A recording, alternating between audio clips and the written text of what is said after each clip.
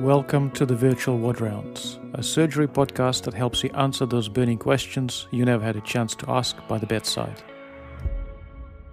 Hello and welcome. You are listening to the Virtual Ward Rounds podcast. I am your host for today, Rosie, and as usual, I'm joined by General Surgeon Sergey. Welcome, Serge. How are you today? Very good, Rosie. Excited about today's episode. So today we are going to continue our conversation about fluid management and discuss the somewhat complex but very important topic of electrolytes. If you haven't already listened to our episodes on the basics of fluid resuscitation and maintenance, now would be a very good time to hit pause and go back and listen. To begin, let's just get a few basics down. What exactly is an electrolyte? I'm going to have an attempt at answering this, and Serge, you can jump in if I miss something. But my understanding is that an electrolyte is basically a charged particle in our bodies. They are very important to think about in conjunction with fluid management because electrolytes are usually dissolved in bodily fluids, which means that when you lose or gain fluids, you're probably going to end up with an electrolyte disturbance. Does that sound about right? Is that how you think about electrolytes? I'm a surgeon, so whatever you are thinking about electrolytes, I'm thinking about 10 times less complex. So electrolytes is whatever's dissolved in your blood, which is not protein or sugar. Excellent. That's a really nice, simple way to think about it. And there's a lot of things dissolved in your blood, and it's incredibly complex. And the relationship between different electrolytes and your fluid volume, intracellular, extracellular, total body volume, and so on, is very complex. It is well and truly beyond the capacity of my understanding, and it's not something that we deal with every day.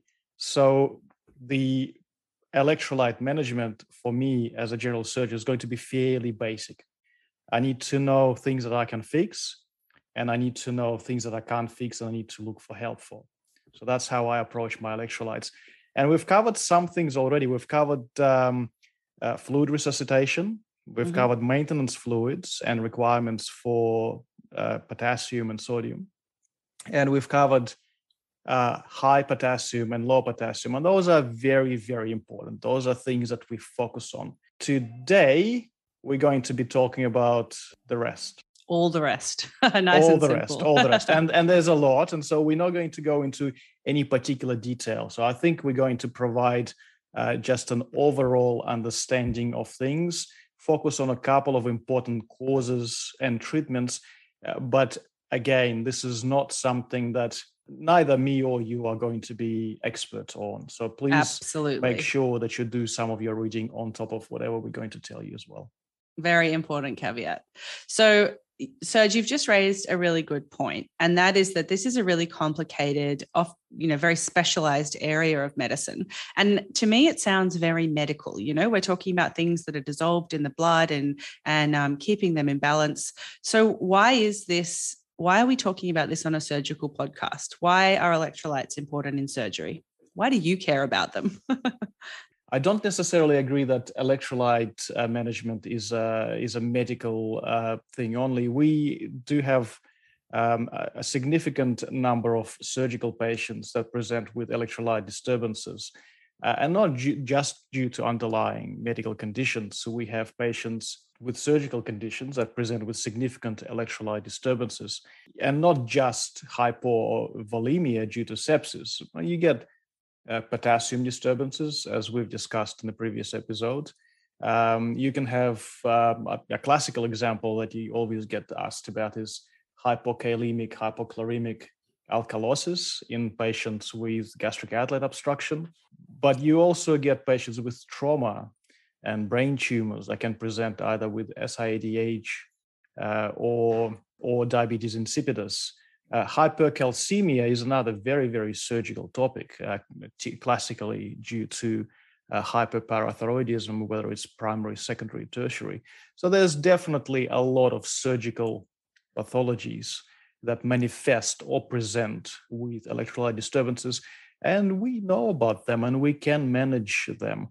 It's when it gets really complex, when you have heart failure, liver failure, lung cancer, and you have a bizarre and wonderful electrolyte disturbance or something that is critical and the patient is symptomatic from it, that's when we will be calling for help. But basic stuff we should know, we should be aware of, and we should be aware of our limitations and being able to call for help appropriately.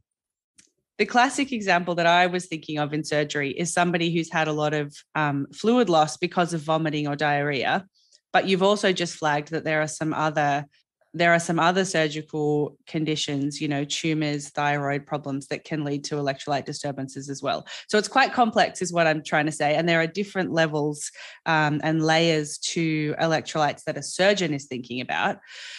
What electrolytes do you care the most about, would you say? Is it potassium number one? Are there some that you don't worry about at all? Or is it they're all equally important?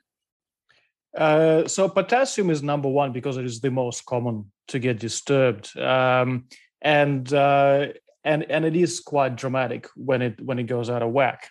And we've discussed in the previous episodes that the classical is a young patient with a rhabdomyolysis or burns patient with potassium going up through the roof. That is actually quite dangerous. Some electrolytes, so you have calcium, magnesium phosphate, or the CMPs. Magnesium is not something that I routinely correct unless the patient has cardiac issues. Same goes for phosphate. It is more of a marker of patient's overall state of nutrition, and it usually corrects itself when the patient is able to eat and drink. Calcium is a little bit different. It's fairly important, and it's a very important neurotransmitter, and even small variations in calcium can be symptomatic. However, treatment of the underlying causes is usually the way to go forward with calcium, but you can also replace it or dilute it or reduce it in the acute setting. I guess the most important electrolyte that we'll be talking about today is sodium. And it is also probably the most complex electrolyte because it is tightly bound with the volumes of water in your body. I'm not going to go into the detail of the physiology and relationship to the volumes of water. We probably should just go over a couple of classical surgical examples and leave the rest to the experts. Absolutely. So why don't we start with some classic examples of surgical cases that result in hypo or hypernatremia. First of all, are there some surgical conditions that are going to put your patient at risk of hypo or hypernatremia? So when it comes to sodium homeostasis, a lot of things affect it. The number of causes for hyper and hyponatremia are just absolutely vast, from drugs to renal to kidney problems, central brain problems, trauma, sepsis, etc., etc. There's a whole bunch of those things.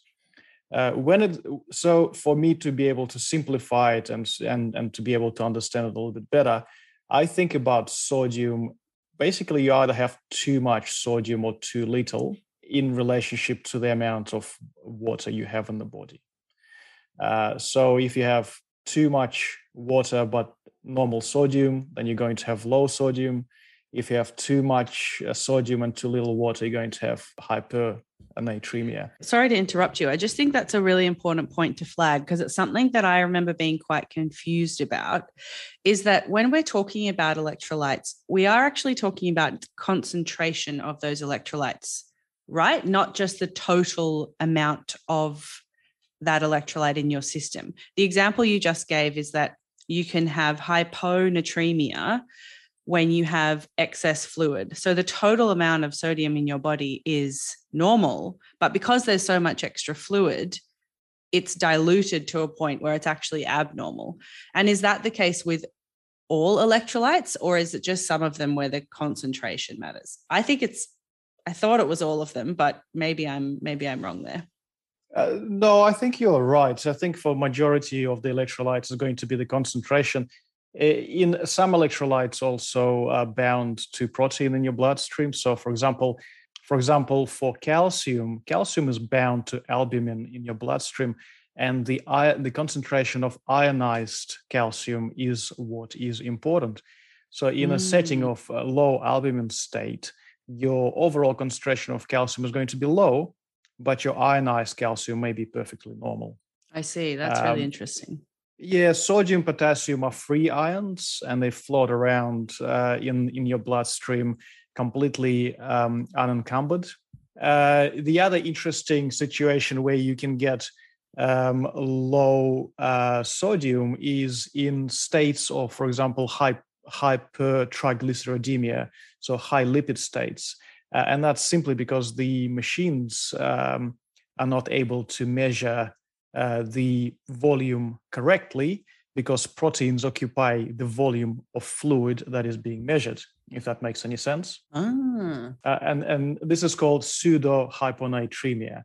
So if you spin it down and you separate the proteins from the fluid, the concentration of your sodium may be perfectly normal, but because you have high protein in your blood due to abnormality in your protein homeostasis, or another case would be in high sugar load states as well. In diabetes, we say BSL of 25 up, you can get low sodium readings on the machine, even though your sodium may be perfectly normal within your blood. The point here is that there's a lot of factors that's going to affect your sodium.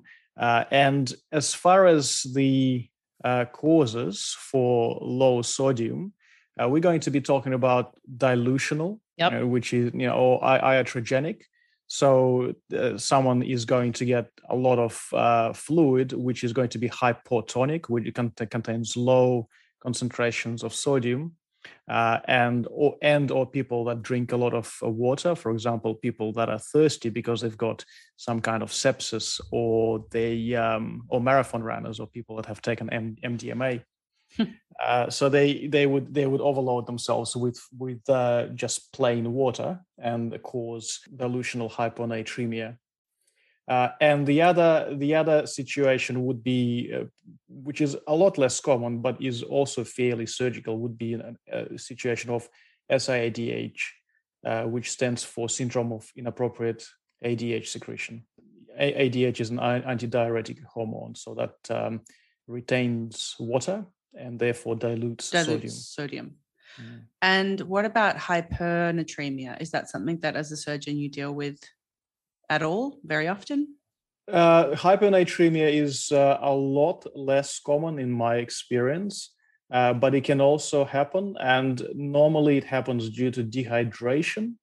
But the important cause here would be due to diabetes insipidus, and that can be either central or nephrogenic.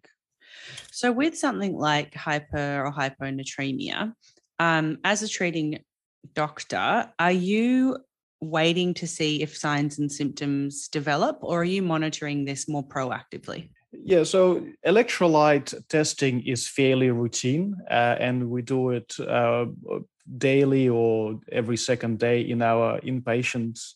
So we constantly looking at electrolytes. And the idea is to pick the electrolyte disturbance and correct them before they become symptomatic.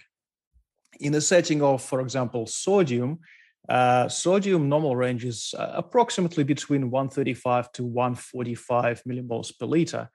And it's not uncommon to see patients with something like 129, 128 millimoles per liter of sodium.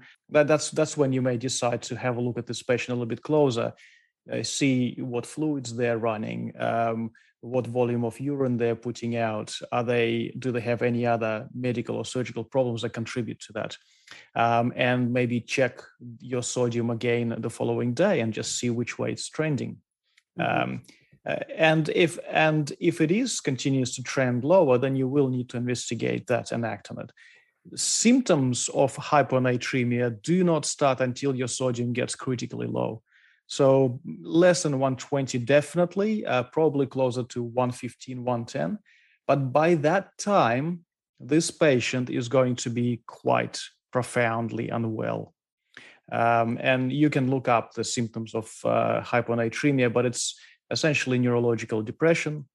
And replacing sodium for that patient, or correcting sodium for that patient, is going to be a lot more challenging, because rapid correction results in neurological problems which can be permanent. And the classical example here is a young person with head trauma in observation in hospital suddenly goes into a seizure or a fit, and they get checked their electrolytes, and they found that their sodium is 110. So they get treated with large volumes of hypertonic saline. Their sodium recovers, but they develop central demyelination, and they're essentially brain dead. That has happened before. It is a horrible, horrible situation to be in, and it's definitely something that we need to avoid in the future. So those sorts of extremes, if you notice them on a patient, I understand that you really are watching the trends and monitoring them closely so that you don't end up with sodium of 110. But in that situation, if you did suddenly have a patient with extreme derangement, would that be when you're calling ICU or calling somebody for help? Oh, absolutely. Absolutely. This patient with sodium of 110 should be closely monitored. Their sodium needs to be corrected, but it needs to be corrected carefully. Before correcting the sodium, we need to investigate the patient. And usually for hyponatremia, what you're trying to do is you need to compare the sodium osmolality in the blood and compare it to the total and sodium osmolality in your urine. Usually, if they do not correlate, if they're not in the same direction, then it's abnormal. It's either going to be SIADH, or in the case of high sodium diabetes insipidus. But that can be treated with special medications. I see. So it's not just in addition to sodium replacement. Yeah, treating the underlying cause. That's right. Treating the underlying cause. But the important thing here is that you can correct this electrolyte abnormalities, but you need to correct them carefully and slowly as well. So in the case of hyponatremia, correction of sodium should not be faster than 1 millimole per hour, and no more than 8 to 10 millimoles per day. Okay, you're jumping into my next question. Too good at predicting where we're going here, Serge. But that's actually a really good point that I wanted to stress. And you've mentioned it for sodium, but I assume it's true for other electrolytes as well. And that is that a really important takeaway for medical students and junior doctors is that you can't just rapidly infuse somebody with whatever it is they are lacking. There's always a rate of infusion that is safe, hourly, daily, and you also need to consider side effects of replenishment, and maybe you need to talk to ICU if it is quite severe. I guess what I'm trying to say is this isn't just a simple thing to correct. You do want to be mindful of how quickly you're doing it and how much you're giving someone for all electrolytes. That's correct. But each electrolyte has got its own unique, different reason for why you don't want to do it this way or another. I mean, I'll give you an example. Magnesium can be given as a bolus without too much hassle. It's a stabilizing agent. It doesn't hurt. Calcium gluconate can also be frequently given fairly quickly. However, with potassium, you can't. Right. So each one is different. If you push a load of potassium into the bloodstream, your heart is going to go into an acute arrhythmia. Now, it's not necessarily the same with sodium. Sodium does not directly affect the cardiac muscle. So the person is not going to suddenly stop breathing or the heart stop working if you give them a high volume of sodium. But because sodium is so tightly linked with water, what you're going to do is you're going to create a hyperosmotic compartment in your extracellular volume. Your intracellular fluid is going to be hypoosmotic, and so you're going to get massive fluid shifts across. So things are going to swell, and some things can't swell very much. A good example of that is going to be the brain. Okay, so you're going, if your brain swells to a certain limit, it's going to herniate and it's going to cause big problems. We don't want to do that. Central pontine demyelination is another specific side effect of rapid correction of hyponatremia. Happens again, as I said before, very rarely, but when it happens, it's a big problem. It definitely is something that we need to keep an eye out on. So the short answer to my next question, which was, are there side effects to electrolyte administration, is that yes, there are complications that can happen if they're given too quickly, if you give too much of them. Are there side effects for electrolyte administration if you're just giving the right amount? Like, are we going to see any change in the patient apart from return to normal? So in a setting of, for example, hyper or hypocalcemia, where the symptoms occur a little bit sooner, and patients can actually present symptomatic, with a hypocalcemia, you're going to get all of those Trousseau's and Quostex signs. And I've actually seen one relatively recently. I had a young patient that I was doing a procedure on a hand, and when the tourniquet went up, that arm went into a carpopedal spasm. Oh, interesting. But that happened because the patient was hyperventilated before the anesthetic induction, and during hyperventilation, you can blow out the CO2 from your blood and cause transient but significant hypocalcemia. Oh, interesting. I guess the point of that is you can have patients coming in with signs of either hypo or hypercalcemia. And do you remember the signs for high calcium, Rosie? You remember the mnemonic for it? Is this the groans, stones, thrones, and moans, something like that? That's right. So it goes like this: stones, painful bones, abdominal moans. and psychic overtones. That's right. I thought there was something about thrones. Don't you? You get constipated, so you sit on the throne for a long time. Oh no, well that's another one. That's a new one. But I'll take that as well. So everything with owns is a sign of hypercalcemia. But you do get that. You do get that. And classically, in your inpatients, the most common thing is going to be cancer, and you can be asked to see or renal failure. So you get tertiary or secondary hyperparathyroidism. In your outpatient population, the vast majority of high calciums are going to be due to hyperparathyroidism. Mm-hmm. And when you correct that, when you either reduce their high calcium or correct their low calcium, their symptoms do go away. When it comes to sodium, if it is critically low, then you can get neurological signs. But at the level that we normally correct them at, which is, before they become symptomatic, you're not going to see much change in their overall appearance. Because you're monitoring based on their bloods, not so much their symptoms. That's right, because they're closely monitored, and we correct things before they become dangerous. And same applies for potassium. You want to correct your potassium before it affects your cardiac muscle function. Absolutely. Yeah. That was all the questions that I had. That's actually not bad. It's a little bit more basic than I intended it to be, because we didn't talk about any of the specifics. But I think we mentioned the important things.